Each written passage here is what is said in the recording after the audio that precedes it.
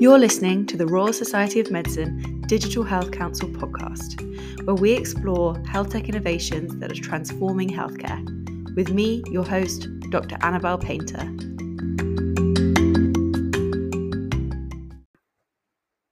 Hello and welcome back to the podcast. Our episode today focuses on the question of how we evaluate digital health technologies. Joining me is Dr. Saira Ghafur, who's a respiratory consultant and co-founder of Prova Health, a company specialising in evidence generation for digital health technologies. Saira first came onto the podcast back in 2020, in the early days of Prova Health, and I'm delighted to welcome her back to share her insights from evaluating technologies over the last few years. Our discussion covers the different types of evidence required at different stages of product development. We also discuss the use of innovative approaches, such as simulation, and the importance of linking evidence and reimbursement, and different international approaches that are being implemented to tackle this. I think this is such an important topic, and I hope you enjoy our conversation.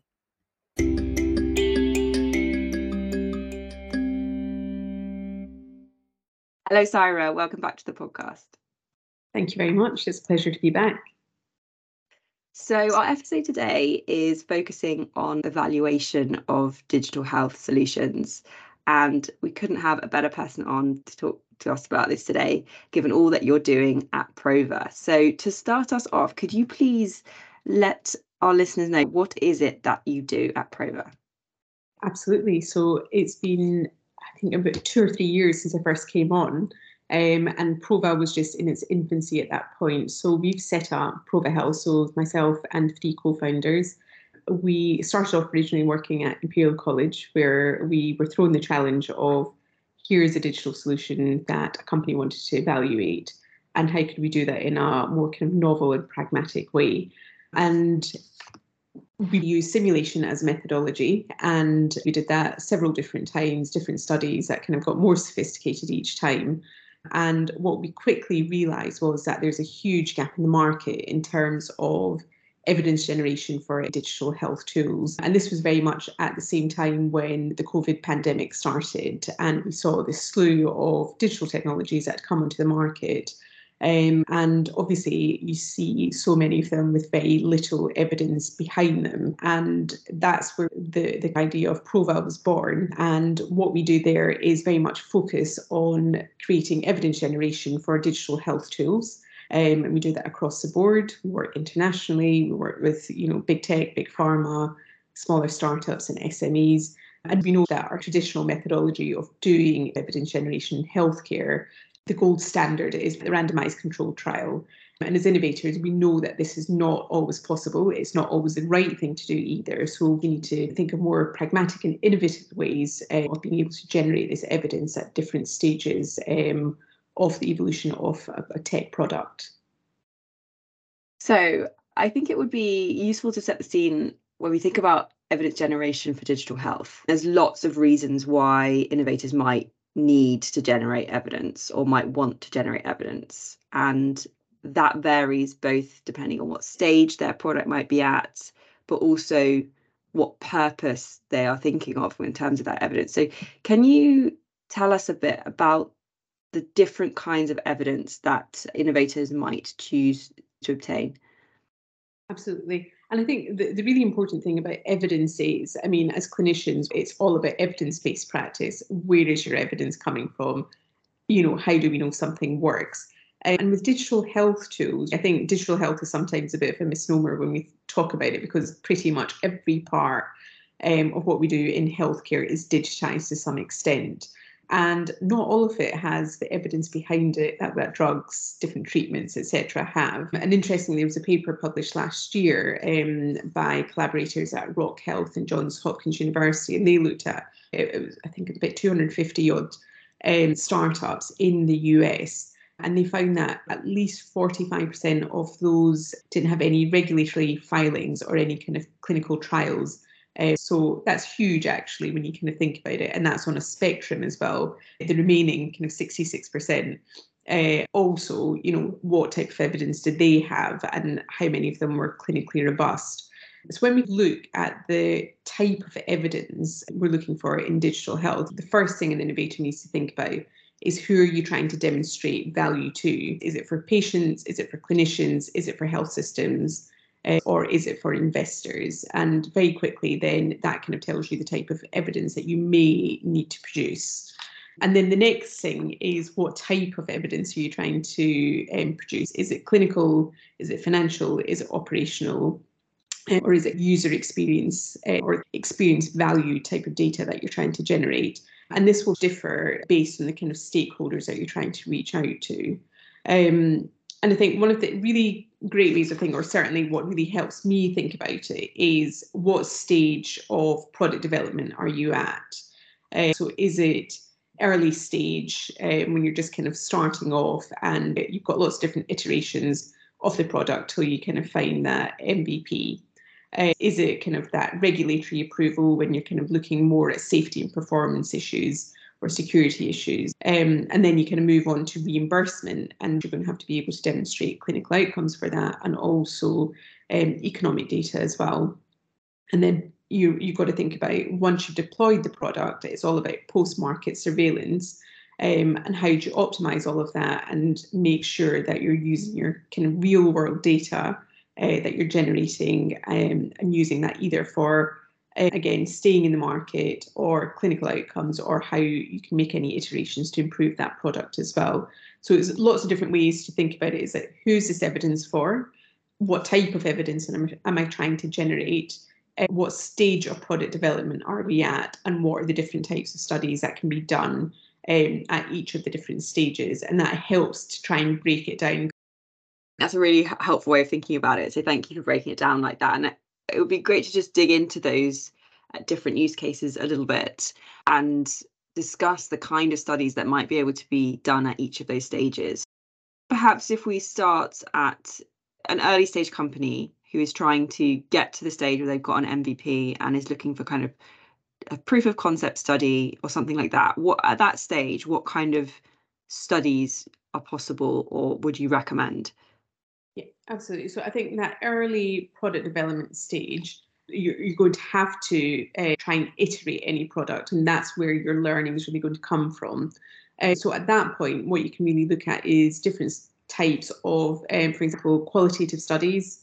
You can look at simulation studies, looking at user feedback, and that user can be either clinicians or it can be patients at that point in time. So these kind of studies can be done multiple different sites, can be replicated quickly. You've got the qualitative data, but also you can collect some quantitative data there as well, and really helps you kind of quickly iterate that product from that quick user feedback. So certainly simulation is one of the key ones that you can use, especially when you've got that chicken and egg situation whenever you start with an innovation. You go to a healthcare facility who asks for evidence before it's kind of deployed or tested. But without that testing interface, you can't deploy that, you can't generate that evidence. So actually simulation is a really great way of doing that. And it's one of the things that we've all probably used in our clinical training at some point. But certainly simulation is a great way to be able to generate this evidence, because you can control for lots of different factors, make sure you've got really robust use cases, but also use the kind of synthetic patient data to populate the different cases and really make it as robust as possible, make it as realistic as possible. And you can do this remotely. You can do it, in lots of different geographical locations as well, and collect that different data, whether it's qualitative or quantitative, and analyze that to help iterate. Yeah, I feel like at this stage, the real emphasis has to be on kind of generating evidence quickly. It's about really working out what the problem is for your users. It's about finding that product market fit. And it's less about having really robust research methodology in terms of, having prospective studies or having really high quality data, because at this point, that's not the focus of the evidence generation. I think what you want to make sure is high quality is your ability to solve your user problem. So I think that can be a good way of focusing the evidence generation at that stage.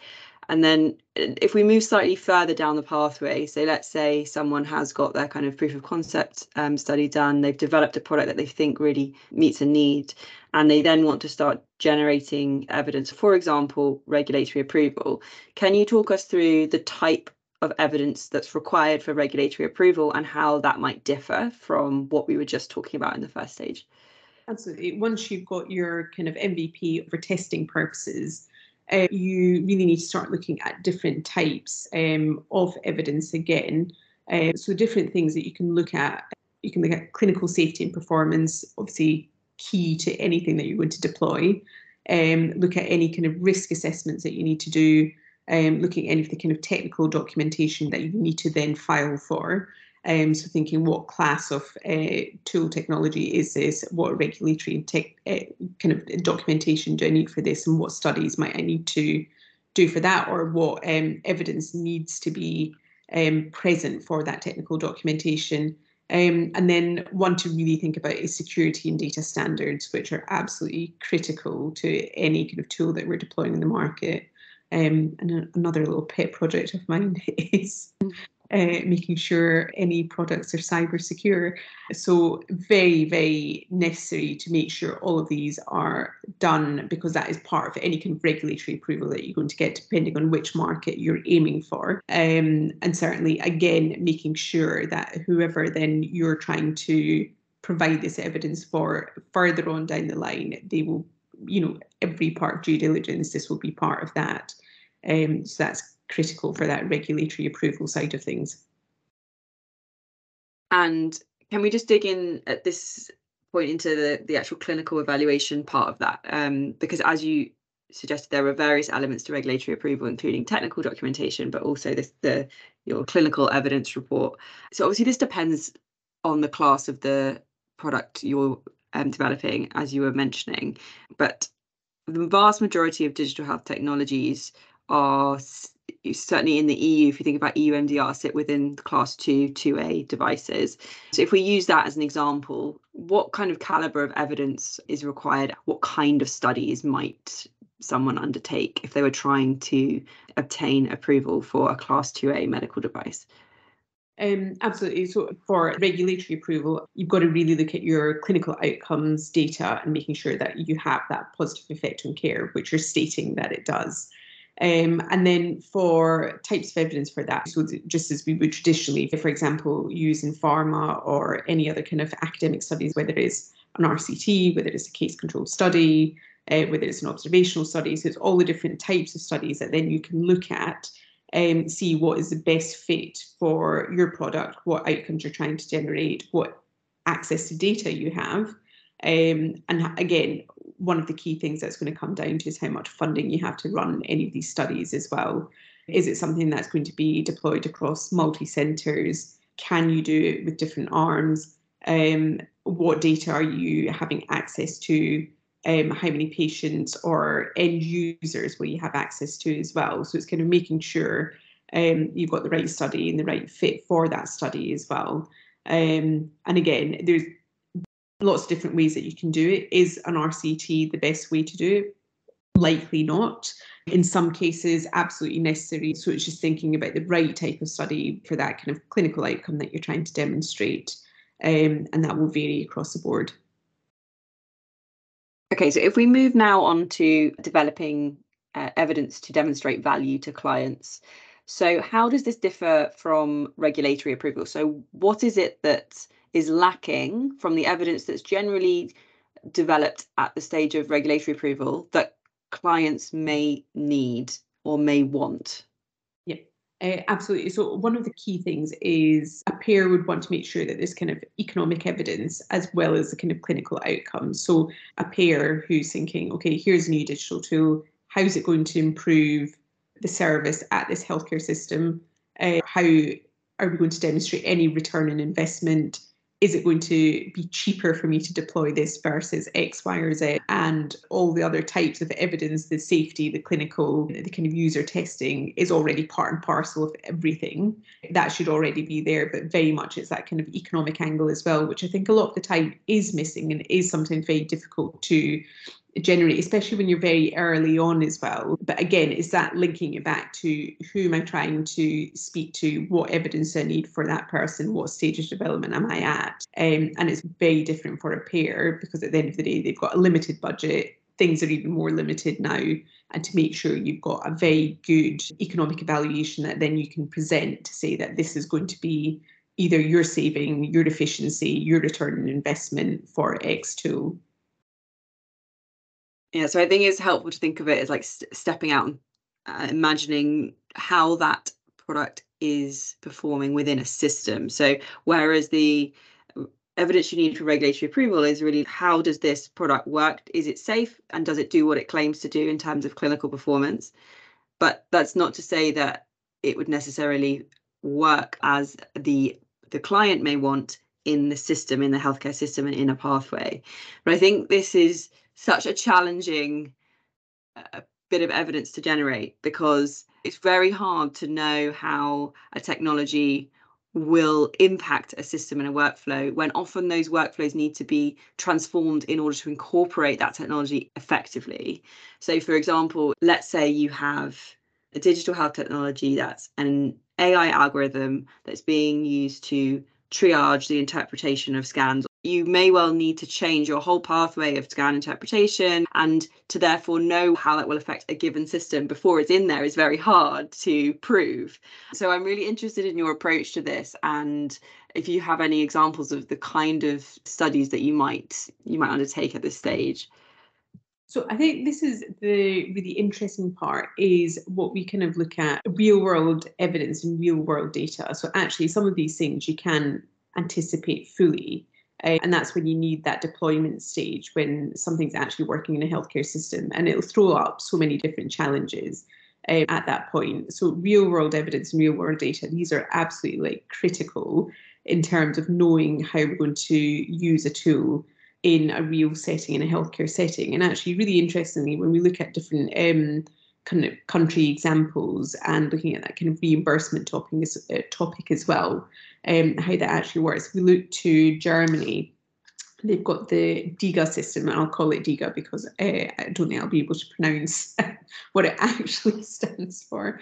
But their kind of pathway to reimbursement is really to try and fast track the process for digital health apps and tools to be included in a national directory. And currently they have got, I think, 18 fully validated apps that are on that directory. And the federal body that is responsible maintains this, and basically the basic level of evidence you need to provide to meet the entry standards are quality, safety, security, data protection, interoperability.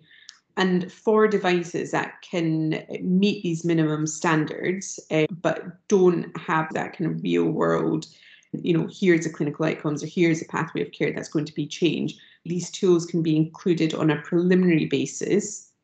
And then the manufacturers have the next year to be able to generate this real world evidence in a clinical setting, and to be able to show that actually it has had that positive care effect on X clinical outcome, or this pathway, or this has changed, and generate that evidence there. So I think that's really, really important, to be able to give innovators that chance to say, here's a tool that's kind of met the minimum requirements for entry, but actually we're going to spend another year generating that real world evidence to show that it does work, and then that's fully integrated into the directory then. And then looking to France, they're doing something very similar as well, and giving innovators that kind of possibility to collect real world evidence and push that forward as well.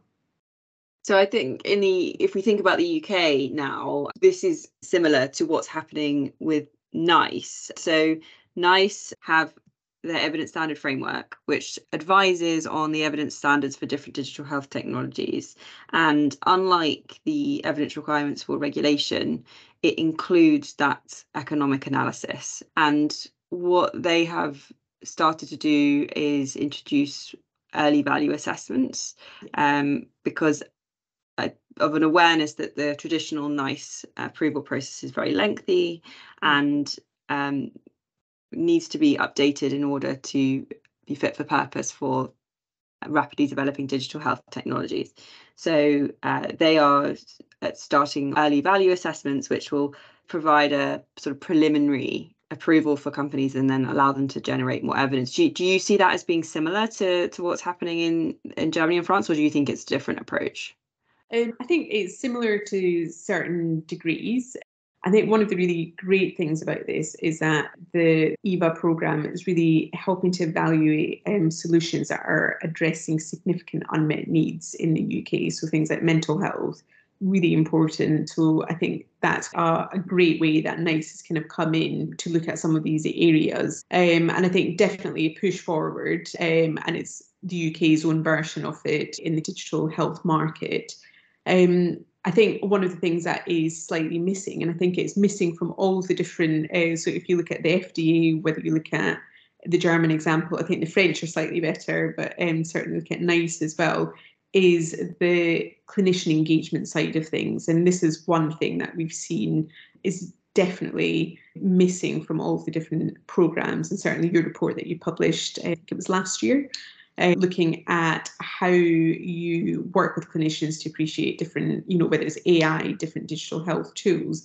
Basically, if you don't take clinicians along with you who are essentially either going to be using this product as the end user or recommending it to patients and to other members of the public, it's very difficult to really spread and scale that tool and really make sure that you've got the maximal adoption that you possibly can have, because they are either, as I said, your end users, or they're going to be recommending it. And either we need to make sure that clinicians have time for education in terms of whether it's undergraduate, postgraduate wise, and know how to use any innovations, and are actually kind of given the time to learn about things on the job, as opposed to, oh, here's a new tool, good luck, let us know how you get on. And also, how can they safely recommend things to patients and the public? And that's a huge thing. And I think when we look at different surveys that have been done of clinicians, it's always at, how do I know this is safe? How do I know this is effective? And it's very much back to that really basic thing of, where is the evidence for this tool? So right back to the start, who are you creating this evidence for? And if an innovator goes into any healthcare system, the first question you're going to be asked, how do I know this is safe? How do I know this works? How can I safely recommend this to patients and the public? So, we used to have the NHS apps library. We need something similar again, I think would be fantastic. Certainly EVA, the early value assessment, is moving in the right direction. Looking at other international examples as well. But I think that really key thing is to make sure that we're bringing clinicians with us, and evidence is going to be part and parcel of everything, to really recommend and push that adoption side of things. Yeah, I totally agree. As you're mentioning, we released a paper called Developing Healthcare Workers' Confidence in AI last year. And as part of that research, what was very clear is that trust and confidence are so important in the success of digital health technologies. And clinicians, we are trained in evidence-based medicine, and we expect the same standards of evidence from digital health technologies as traditional therapeutics, for example, medication. And what we, I think, are often looking for is a kind of stamp of approval from somewhere to say this is something that is trustworthy. And I think that perhaps is what's lacking at the moment in the current picture, is that there's no repository of approved technologies, as it sounds like there is in this DIGA format in Germany. And I think that's actually what often people are looking for, is some sense of having an approved technology. And I think that's the premise behind the early value assessment model, and trying to have a more dynamic and a more kind of agile approach to generating this kind of approval for technology. So it'd be interesting to see how that develops. But I totally agree with you that, clinician trust and buy-in is so important. And without that, no matter how good a technology is in isolation, if clinicians don't trust it and it doesn't work in their systems, in their clinical workflows, and in a way that they find useful, it won't succeed. That kind of national regulatory piece as well, to communicate with the innovators what is needed as a minimum standard, and what they're looking for.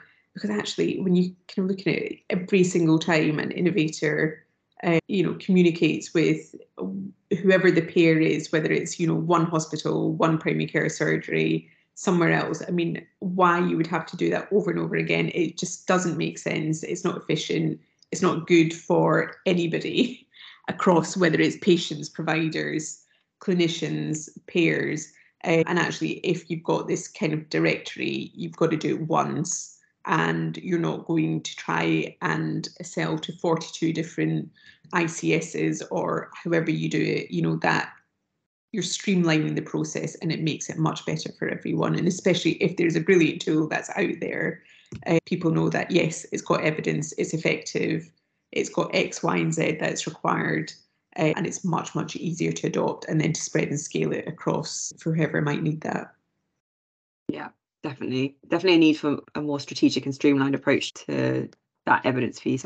I want to touch on another area which you mentioned earlier, which is on the continuous monitoring side of things, because at the moment, as part of the regulatory process, you are required to do continuous monitoring of products. However, there's no stipulated way in which that has to be done. And so I'm wondering if you could talk us through how an innovator might approach real world evidence generation and continuous monitoring of products. Yeah, again, absolutely, is thinking about how you're actually deploying that tool, where you're deploying it into. Again, looking at what are the kind of clinical outcomes that you're trying to demonstrate, what type of study you can potentially run, what questions you're going to answer, what your kind of what other data do you have as a comparator baseline. So lots of like national repositories of data, whether it is CPRD data, HES data, etc. Is that your kind of baseline comparator? Are you using it to compare to something? What are you going to use to change?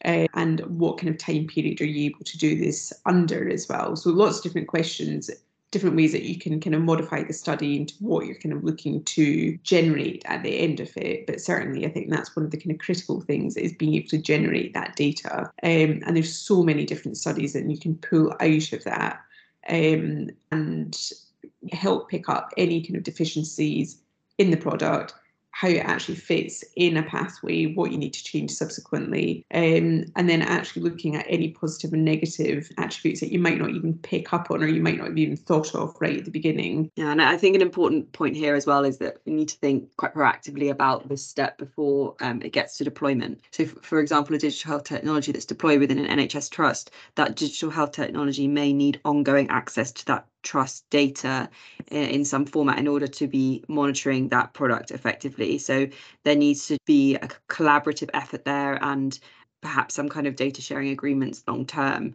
to make sure that the adequate data is being pulled out. So it's just something that needs to be thought about in advance rather than once a product is deployed. Yeah, absolutely. And you've got to think, who are the data controllers as well, and then publishing things as well to make sure that you've got that good working relationship. So the final area that you mentioned that I think would be interesting to talk about is proving potential to investors. So this is a very different angle on evidence generation. Can you tell us a bit about what kind of evidence companies might produce for investors and how that might differ from the other evidence we've talked about so far? So over COVID, we saw a massive rise in the amount of venture capital money there was, and kind of crazy valuations of companies. It was a lot of money for investment in digital health tools, but it was very much without that evidence. And I think this bit is definitely changing because there's much less money to go around. You've seen lots of like huge layoffs across tech companies, including health tech as well. And investors probably saw this as a bit forgiven, that actually this does have evidence behind it. It does work. People are scrutinizing things an awful lot more than what would have been the case probably 2 or 3 years ago.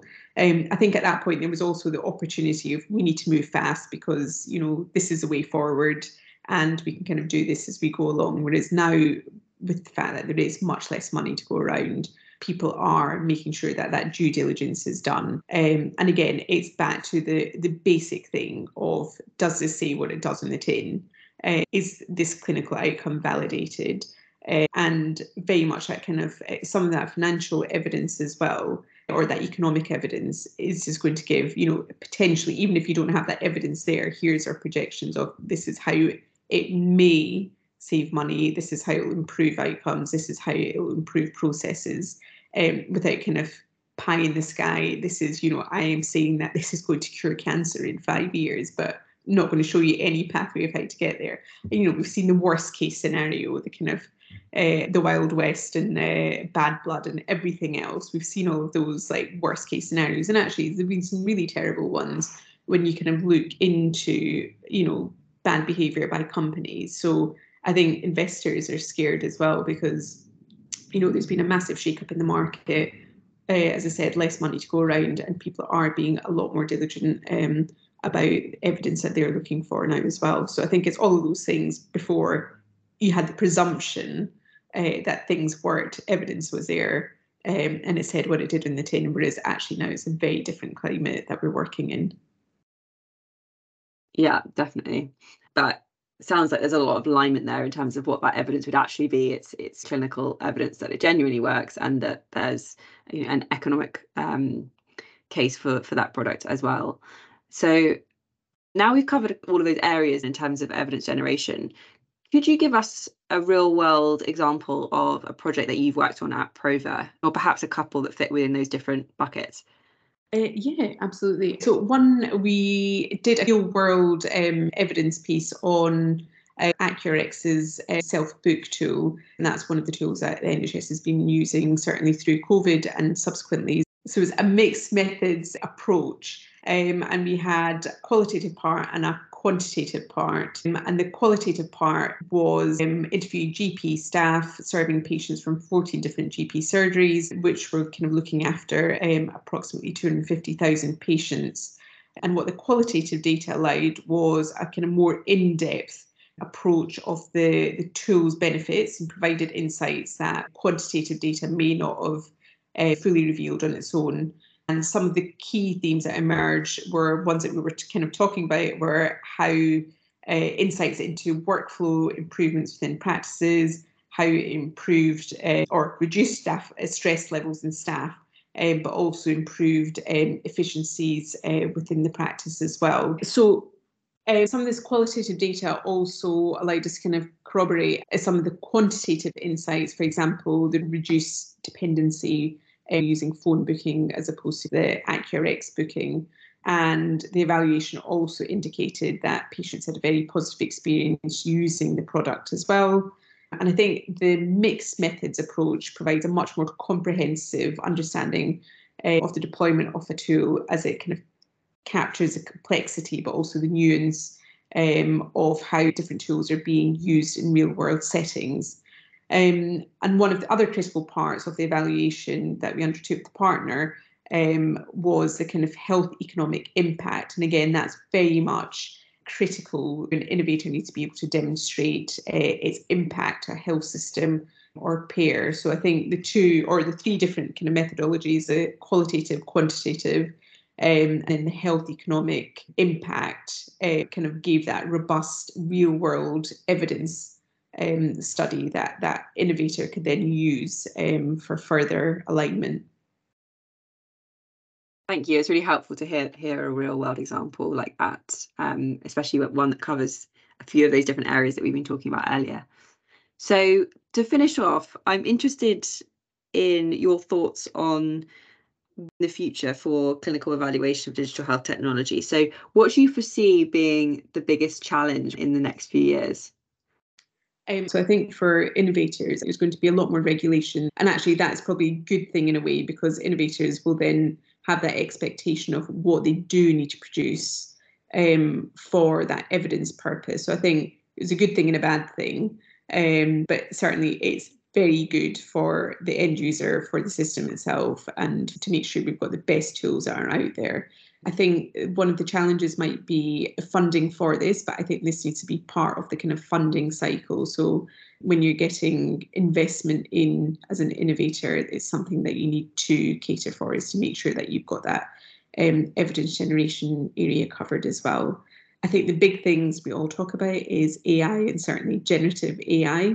And we've kind of talked about usual AI tools, and now they're really coming into the market, and we're seeing tangible examples of AI tools that are being utilised. So certainly that's going to be a big push for us, is how do you generate evidence for AI tools, is not looking at the kind of algorithms, but certainly how do you deploy how is it different from a digital health technology, and what can you do from that side of things? But also, what's going to be the kind of clinical manifestation of generative AI in healthcare? Is it all hype at the moment? There's lots of different potential use cases, but how many are actually going to be present in the market in 6 months and 12 months? How do we utilise those, and actually how do we generate the evidence for these types of tools in the market as well? Yeah, interesting. Well, I look forward to seeing how Prova Health tackle those challenges in the next few years. And I just want to say thank you so much, Saira, for coming on the podcast. It's been great talking to you and a pleasure to have you back on. Yeah, pleasure being here. Thank you very much.